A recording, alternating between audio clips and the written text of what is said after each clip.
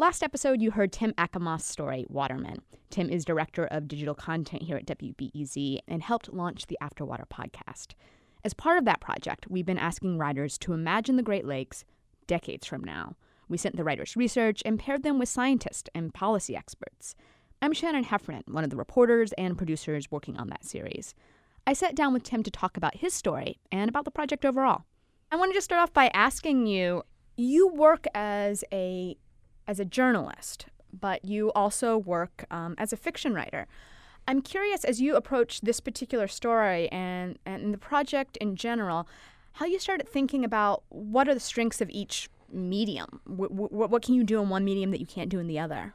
As a news person, someone who's in the news all the time, the problem with it is that early on I started to see fatigue build in, especially around constantly covered events. About the time that CNN came to be, the Iraq War got so much coverage. You were seeing the same scenes over and over and over again.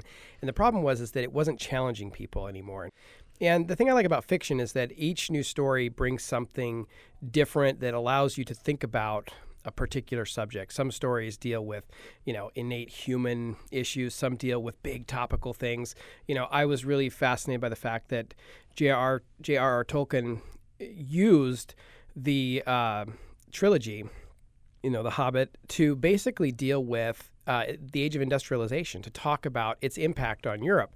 And ever since then, I've been fascinated with this process and wondering if there's some role that fiction can play in the news. And when we decided to do this project, it seemed like such a natural fit to take something like dystopic fiction or dystopian fiction and through that lens, look at something like climate change, which is one of those topics that's, again, very much in the news all the time, and I think people are fatigued by hearing about it. Now, talking specifically about the stories we did, were there areas where you saw us being able to do something in fiction that we aren't able to do in our normal coverage? Absolutely. In Nnedi Okorafor's story, Poison Fish, there is a scene where essentially this wall blows up, this wall that divides the city. That's a particular thing that I think fiction plays well to because, we don't know what the political situation, what the human situation is going to be. We already know, and the coverage we can do today is that Chicago is a segregated city. But 100 years from now, what is the segregation built on? Is it still a racial divide? Probably. So Nnedi's story really goes towards something that planners think about a lot, which is what could the city look like in 100 years, 200 years with all of these things taken into account. My story uses fiction to play more into the political world, which is what happens politically that would need to take place in order for us to reach the decision of seceding from the United States. And I thought was a fascinating idea. I'm interested, where did that come from? Where did that idea originate from for you? Well, secession has always been interesting to me as a Ukrainian. I was around early on when Ukraine really took its freedom, as the Soviet Union was disintegrating. I followed a lot of secession movements to kind of see what is it about the identity of a people group that makes them want to, disengage themselves from the larger, world. And the thing about the Great Lakes is that it's not really about an identity of a people. It's about how contained the basin is. The basin is contained and therefore almost cleanly could be cut out and placed on its own.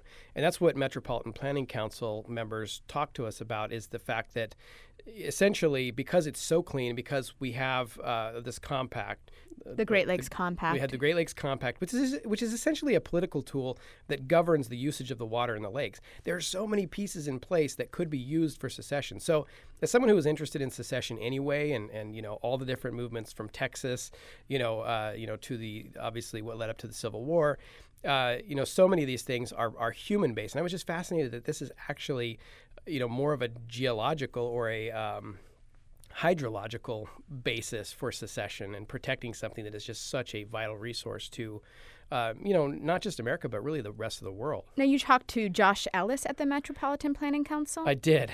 Josh was great. He wanted to shut his door because he goes, when we're talking secession, we should probably rein it into our conversation. And it's a tough one because, it's such a hot political thing and, you're speculating wildly. But Josh was great because he really pointed out the fact that it is really a self-contained system. And that got me thinking a lot about, what it would need to join together. You'd have all these pieces, all these states that kind of touch the lakes, and all the political people that would be involved. And Josh really steered me towards an idea of using a political system where people are so protective and so involved over a long period of time that they actually invest themselves in preservation of the lake. And it could borderline, it's fiction, but it could borderline on conspiracy theory if you didn't kind of put it into the perspective of, this is happening over maybe 100 years of, the states that border the lakes realizing they need to actually do something for their own good, for the good of the people, for the good of the lakes.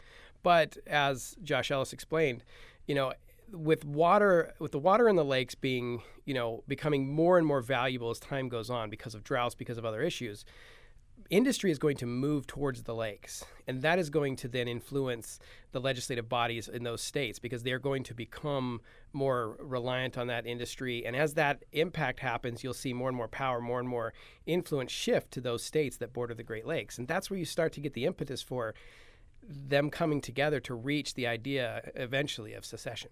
Now you're speaking about industry and coming to the Great Lakes. I know one of your favorite industries happens to be beer. That's right. And in doing research on this, you came across some examples of breweries maybe even already starting to think about where they locate because of water access. Yeah, absolutely. Fresh water is vital to the brewing industry. And we're seeing in California already that as the aquifers are running low, rivers are not, they're running way too low for brewers to actually take that water that is so, the taste of the water in a specific area is vital to that, selling that beer over time. People get to like the taste of that beer. And so if you don't have a fresh water source for a long period of time that's going to be untainted or, not, especially river systems, which can change very rapidly based on weather systems. But the lakes, they've got water for a long, long time. And so there is this idea that, industry is already moving to the Great Lakes for the purpose of water. We know that. We can see it happening. My story takes it to a whole nother level where massive industry shifts to the Great Lakes, which really strengthen the Great Lakes politically. It sets the basis for the idea of secession.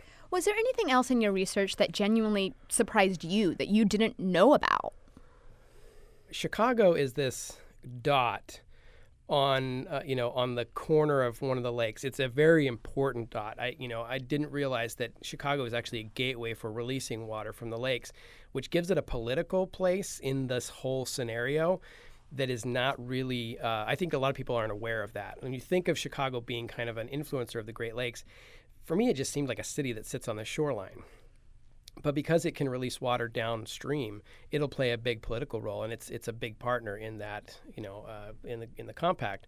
I think the thing that stood out to me, though, was that when you look at the basin, if you look at the boundaries of it, it's so contained. So there's all these states that touch it, but the rest of Illinois would not be a part of this basin. In fact, 20 miles outside of Chicago, it's no longer part of the basin. It's part of another river system. And that's what surprised me so much, was that the Great Lakes are just so contained.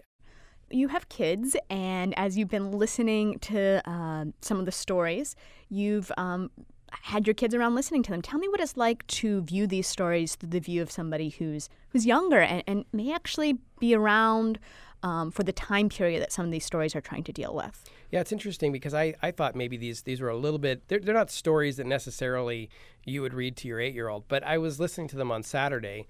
I was listening to the stories recently with my daughter. We played them all with the author interviews. And during that time where I was listening kind of for my own purposes, she asked a couple of questions about, what is this about? And I kind of explained it to her.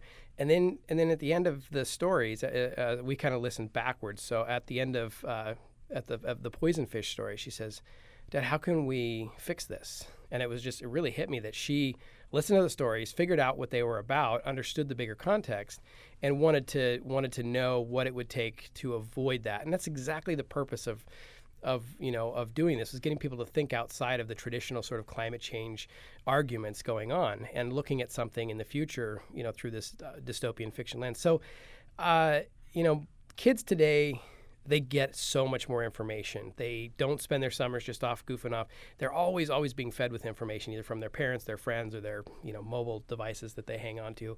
And the interesting thing is that they, I think, then are more susceptible to the big, heaves in in culture.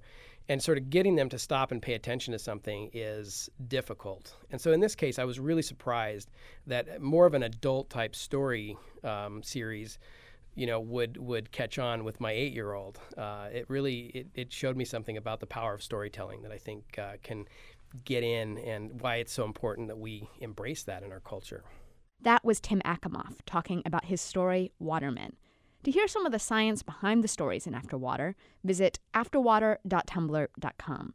After Water is part of WBEZ's Front and Center project. Front and Center is funded by the Joyce Foundation, improving the quality of life in the Great Lakes region and across the country.